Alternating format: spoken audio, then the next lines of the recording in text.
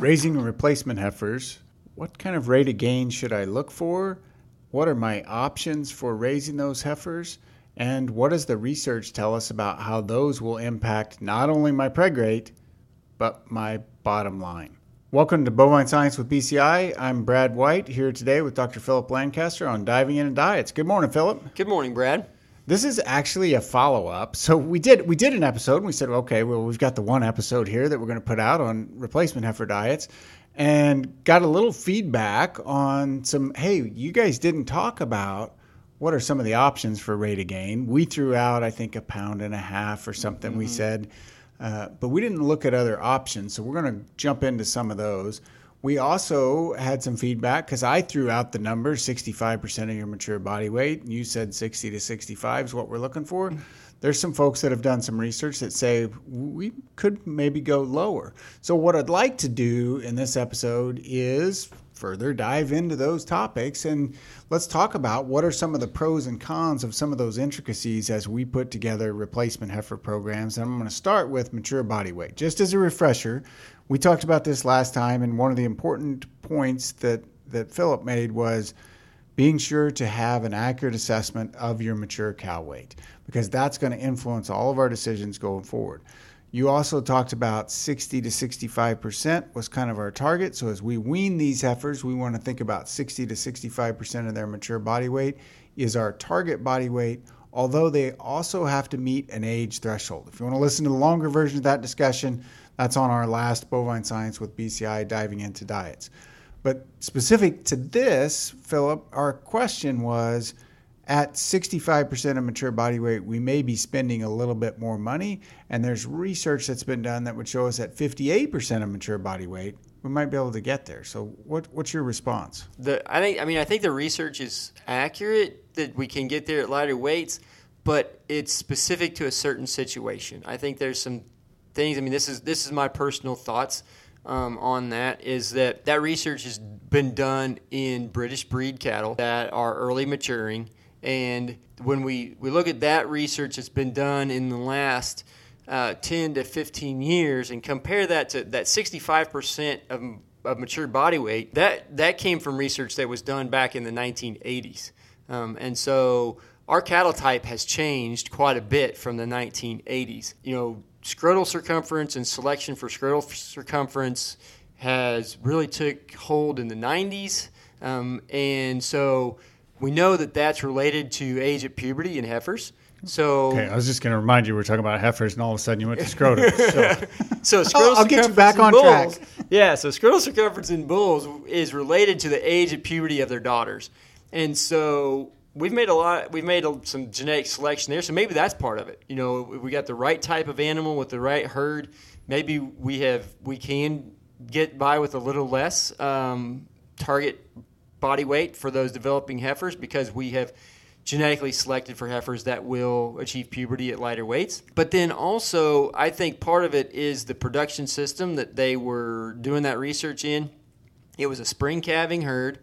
They calved in, well, what I would call would be early spring. They were calving in March or there and April, and then their breeding season was going through May, June.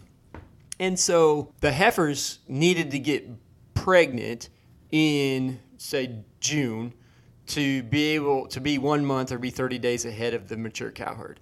And so what they were able to do, they would grow those heifers kind of slowly through the winter, but then those heifers had a big flush of really good green growing grass that was high quality right as they're going through and into that breeding season.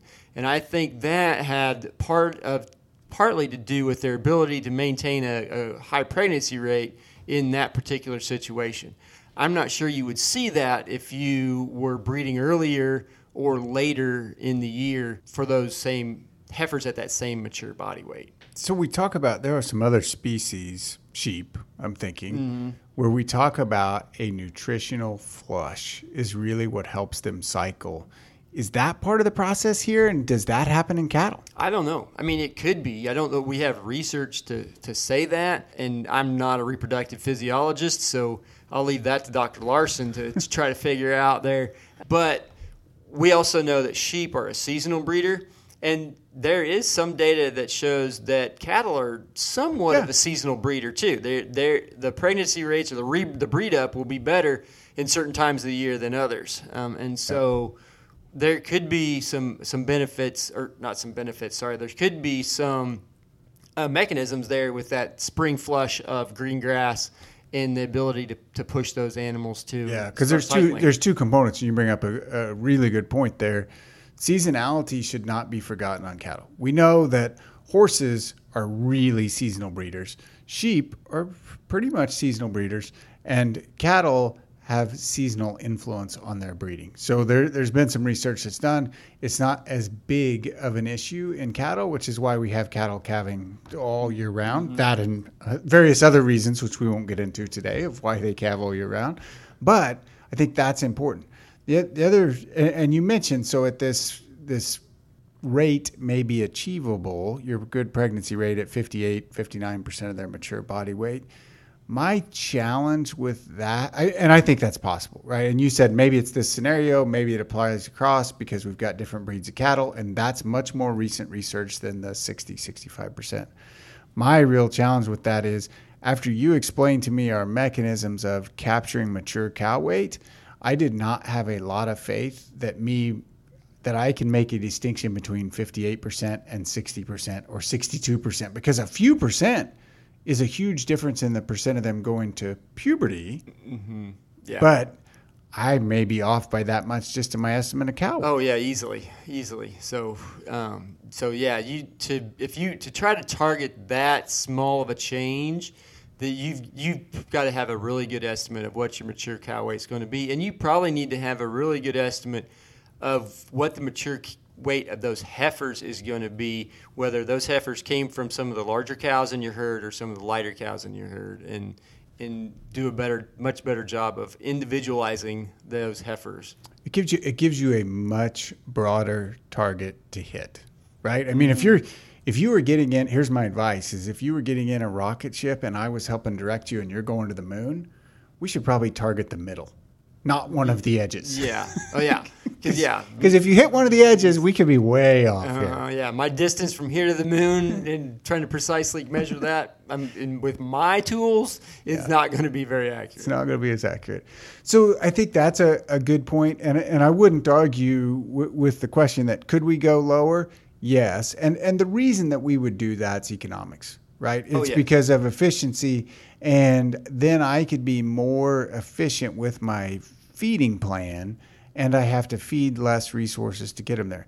That same concept comes into play with some of the different rate of gain things that were brought up. So when we talked last time, we said, okay, at weaning, take a weight, come up with your target weight, figure out how many days you've got, simple math, right? We just divide out. And basically what we have described is that's what, and I'm going to name some of these just so that we can talk about them.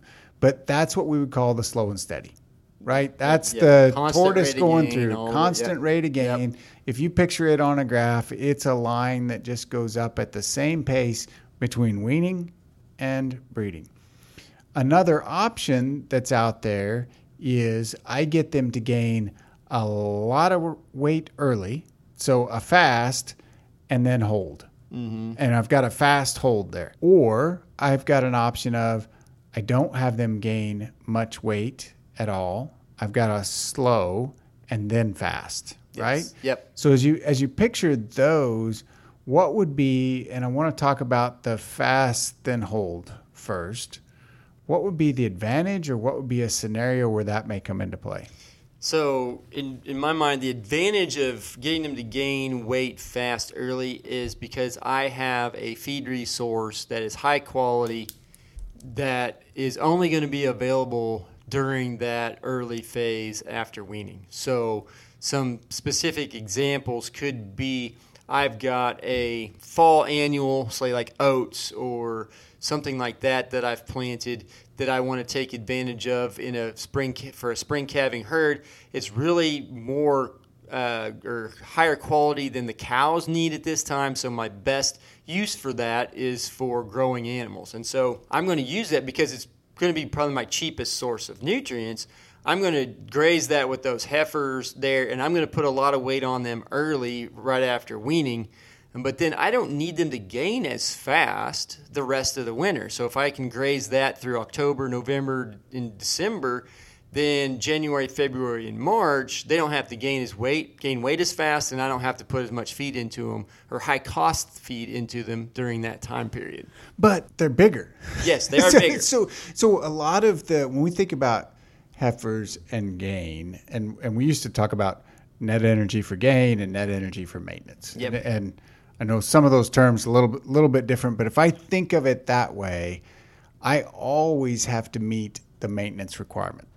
And I get a bonus if I go above that. I can get gain in an animal that's ready for it, right?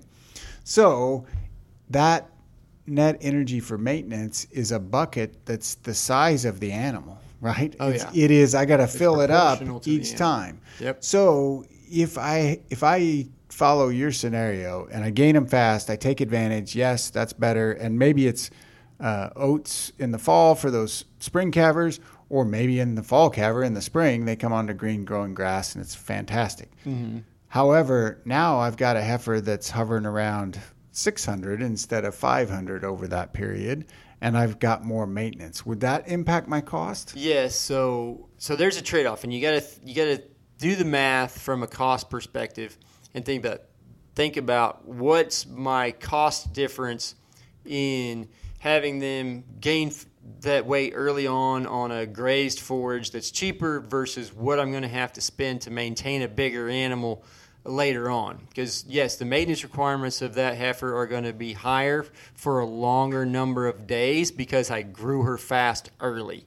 And what I said, I believe, is true, but it may not be meaningful, right? I mean, so they're a little bit higher body weight for a few more days compared to our slow steady, the tortoise, right? They're gaining, because if I say I'm taking a heifer and she's going from, for easy math, she's going from 500 to 800 pounds, her average body weight over that period is 650, right? Over that whole period. Whereas if I take this heifer and I take her from 5 to 650 or 700 and then hold her there, her average body weight over that period is, instead of 650, it's 689. Yeah. I mean, yes, I mean, it's not huge. No, it's not a huge difference. So it may not make much difference in your feed cost, and I can do it cheaper, it may not make much difference in the amount of feed that she needs over that whole period of time, but I can use a cheaper feed because I'm using a grazed forage rather than a harvested forage or a purchased feed stuff. Yeah, absolutely. And we've been talking a lot about a spring calving scenario. You mentioned that fall calving scenario. Well, now I've got grazed forage throughout the whole thing. So I'm using really high quality grazed forage in May and June to put extra weight on her and get her to 750. But then she's using late summer grazed forage to maintain that 750 and to get on up to 800. There's not much cost in that either. So in a fall calving situation, that's a really good deal compared in a spring calving situation where I've got to feed harvested forages and feeds during that second part of the growing phase. It's a little bit tougher decision. Depending on where you are in the country, the spring calving cow has a heifer. We wean it in the fall, and I may be providing the bulk or all of her nutrition before that heifer gets to breeding. Yeah. Oh, yes, right? Definitely. In most cases. In the fall calving herd, that's not true, and in which case we need to think about what are the available forages, because the scenario you described sounds like a cool season grass, right? I've got some good early, and then it tapers off, whereas a warm season grass could be just opposite of that. Depending on when my calving is, I may not have much early, but man, when we get to midsummer, that warm season stuff goes. Yeah, it just takes off. Yeah, and so that playing with that allows you to get those heifers where they need to. They don't have to gain 1.5 pounds a day every day from weaning to a breeding. They can gain different amounts throughout that period. Okay, so we talked about two scenarios, slow, steady, and then we talked about a fast and a slow, and we said one of the costs of it you have to watch out is the increased maintenance cost. What about the slow then fast? So what if I start out, and I'll give you a spring calving scenario that's pretty easy. I'm going to start out, I'm going to wean them, and I'm going to feed them very little. We're going to have dormant forage that they're going to graze. I may supplement just the tiniest bit, but they're essentially going to be on a maintenance ration. And then when we come closer to breeding, I'm going to feed them and probably feed them to get them to gain at a fast rate of gain to get to my target weight. What pros and cons to that approach? So that the spring calving scenario that you mentioned is a great situation for this scenario, because I'm going to have to essentially provide every bit of her nutrition through a harvested feedstuff, whether that's a forage or a grain. And so it's going to be costly. And so the advantage of letting her grow slowly early on is that I'm not spending as much on maintenance, because now her average body weight is going to be less because she's not growing, or she's not putting on a lot of weight until the last half of that growing phase. I can keep her smaller, let her grow slower, not put as much feed into her, and then at the end, I'm going to put quite a bit of feed into her to get her to gain pretty rapidly and get to that target weight by the start of the breeding season. But I'm going to be spending less of that feed on maintenance during that period because she started out smaller. So I like where you're going with this. Any downsides to this approach?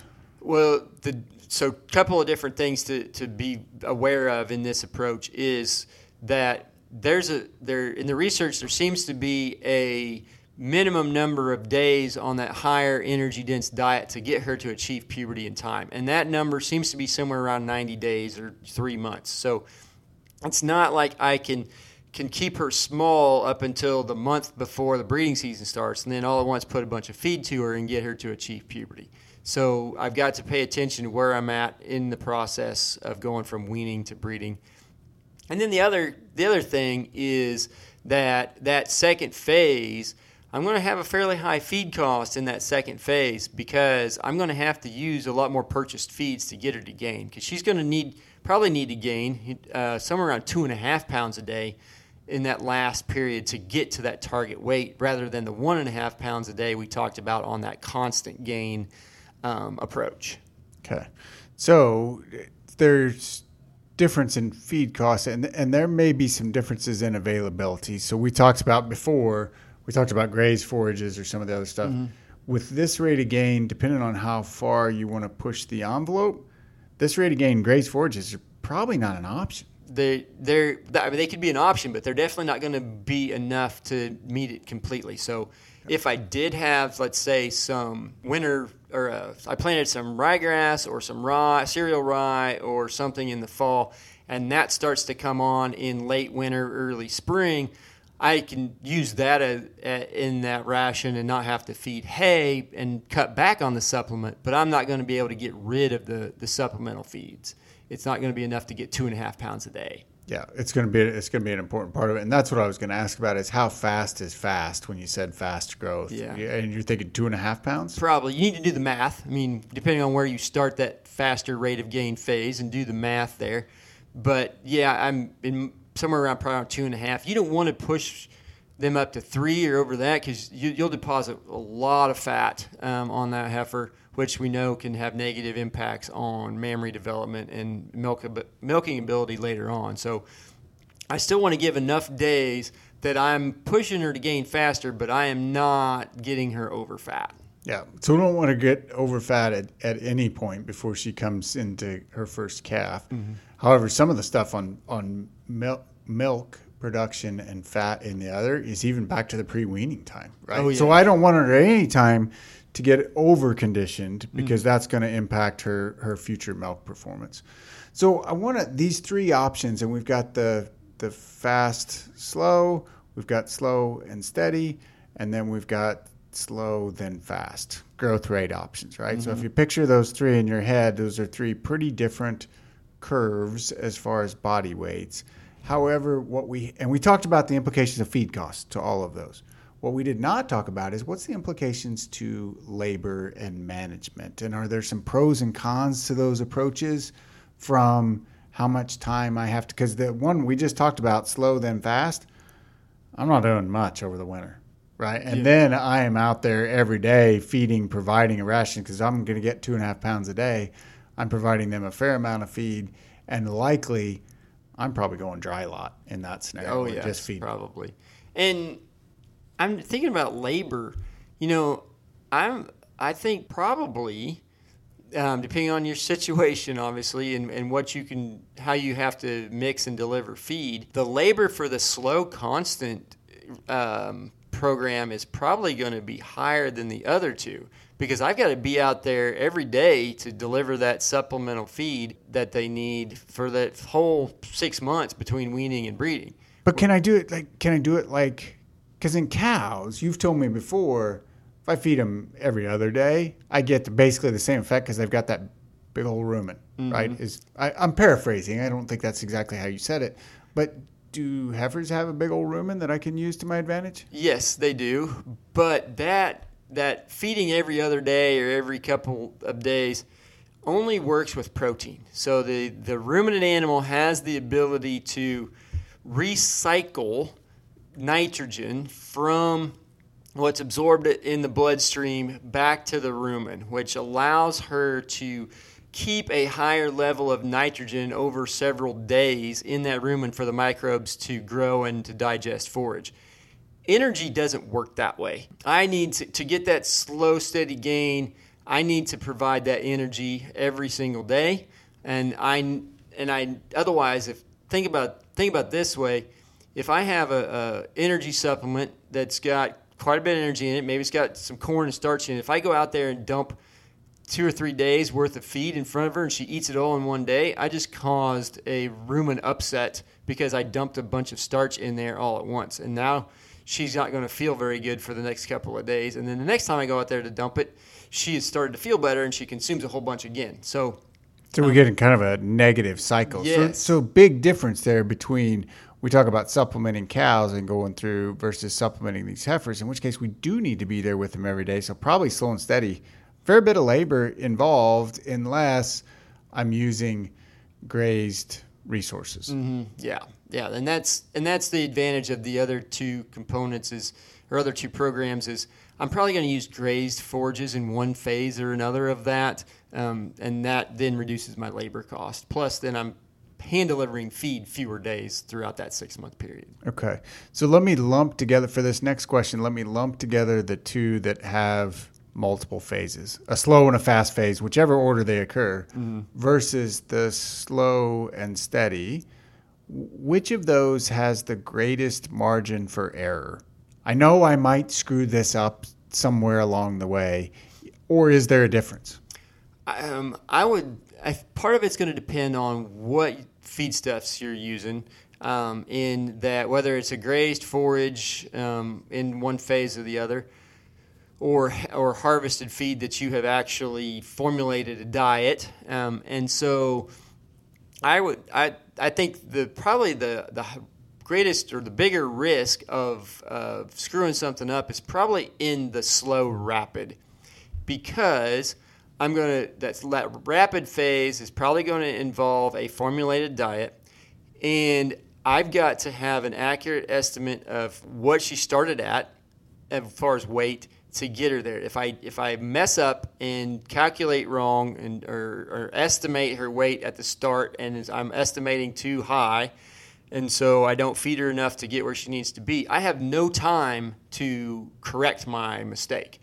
With the rapid slow, if she doesn't get to where I need her to be after the first phase, I can make that estimate, and I've got time to make an adjustment and give her a little bit more supplement so she gains a little bit faster during the second phase than I originally intended, and I can fix that problem. And then what about slow, steady? Slow, steady. As far as risk or very low risk. I think very low risk there. I've got lots of time to correct any issues, and she should get there. But you bring up a great point, is with all three of these, this is not a set it and forget it. Right? No. When you're raising heifers, it's not a set it and forget it and you just go on autopilot. You have to have some assessments, some metrics along the way. That may be an interim weight. It may be something else, but I will use the example of the slow but steady. You cannot see, and I had a mentor tell me this once, you can't see gain. You can estimate weight, but if you're looking at cattle every day, you can't see gain. Are they gaining 1.5 or 1.0 or 1.75? I can't see that. No, it's hard to see that. So you have to have some way to measure that as you go through. Yeah, and it takes probably about 2 months for you to even see a visual change in size once you start feeding them. And so longer if you look at them every day. Yeah. You're not used, or you're constantly used to looking at them. Yes, that's true. Excellent. Well, great points, and I'm glad we had a chance to follow up. If you have further questions, we certainly enjoyed talking about heifer rations. You can send us an email at bci@ksu.edu.